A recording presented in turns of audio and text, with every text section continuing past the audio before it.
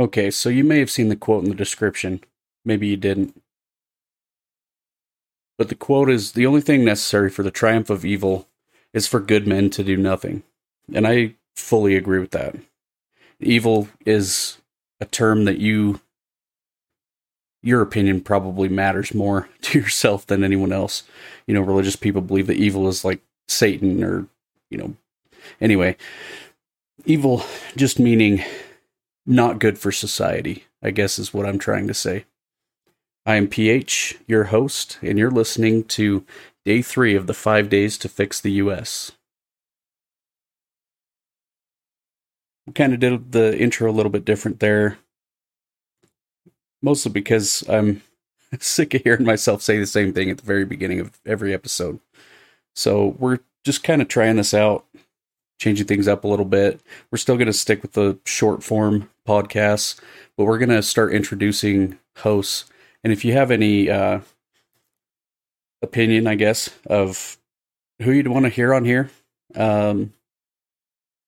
there's a link in the description for our Rumble channel. Go ahead and hit us up over there.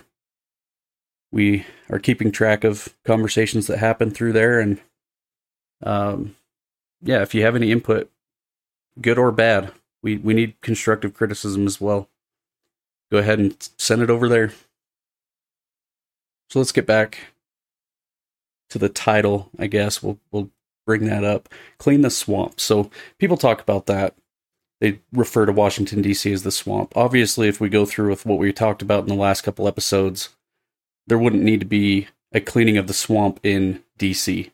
Except, they would be our representatives for the world. So, vote as well as you can. But if we were able to give the power back to the states and even, filter some of that power back down to the counties, we would need to clean the swamps in our own states. And there's a few states that, in my opinion, their state senate and governor and judicial offices are kind of filled with swampy people. The first state that comes to mind is California. The second one would be New York. Obviously, those people are not there for anything more than to pander to the people that they think will vote for them. And the reality of it is, a lot of people are just voting the way that they were taught to vote. They're not even voting based off of their personal opinions on political topics or platforms. Really what they're doing is voting the way that their grandma and their parents voted. And it's unfortunate, because if they just spent a little bit of time looking into the people that they're voting for, they'd realize all of the bad things that are happening to them that are brought on by the government are because they voted for that person. I'm not saying everyone needs to vote for the left or the right. What I'm saying is we need to find people that are willing to go out there and work for the people based off of the opinion of the populace and not a small group of people or billionaires. It's very, very likely that, when people get to Washington, D.C., it's far enough away from their state that they feel safe in doing the bad things that they're doing over there. Making, under the table deals, including earmarked stuff into bills and laws. The stuff that it can't be undone until it goes through the Supreme Court, and that could take years. So as far as cleaning the swamp, you need to look at the person that you're voting for governor.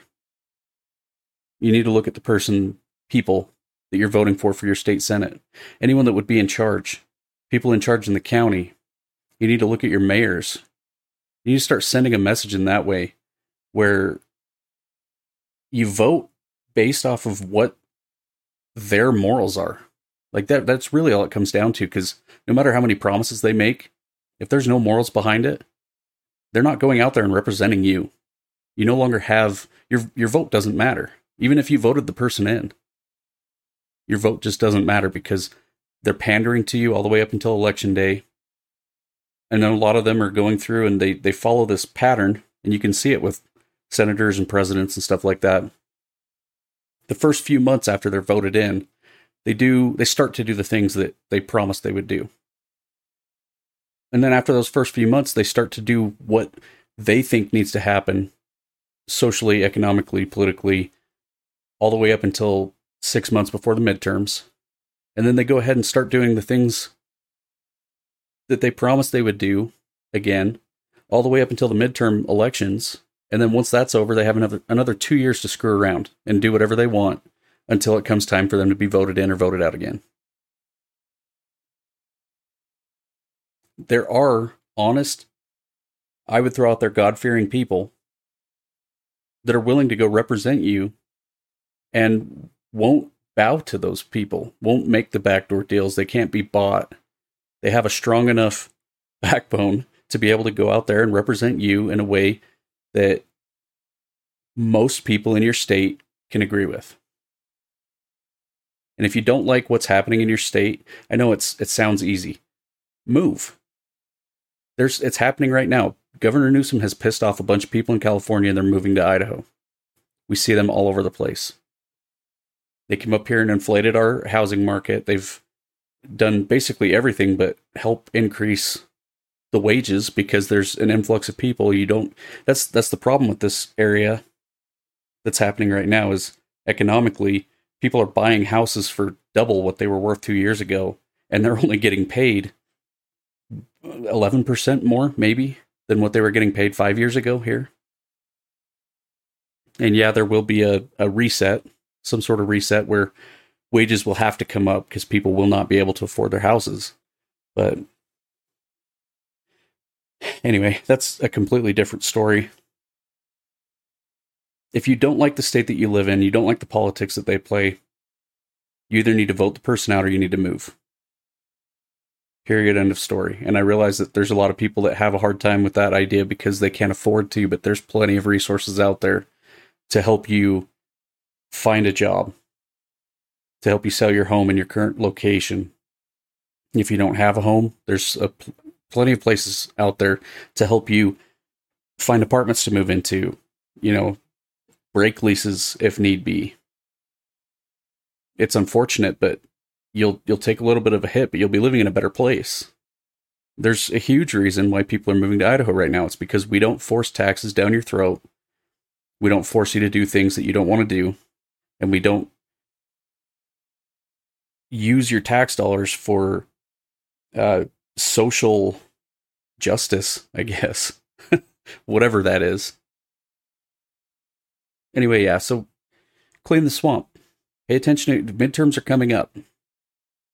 Pay attention to who you're voting for. Talk to your friends and family about it. Get your community together and get a little bit more knowledge out there because a lot of people just go in and blindly vote for the same party that they've been voting for, and that's the biggest problem that we've run into. Thank you for listening to the episode. We really do appreciate it.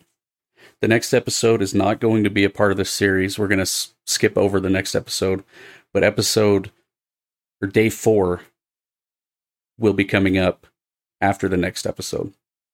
Stay safe, God bless, and see you next time.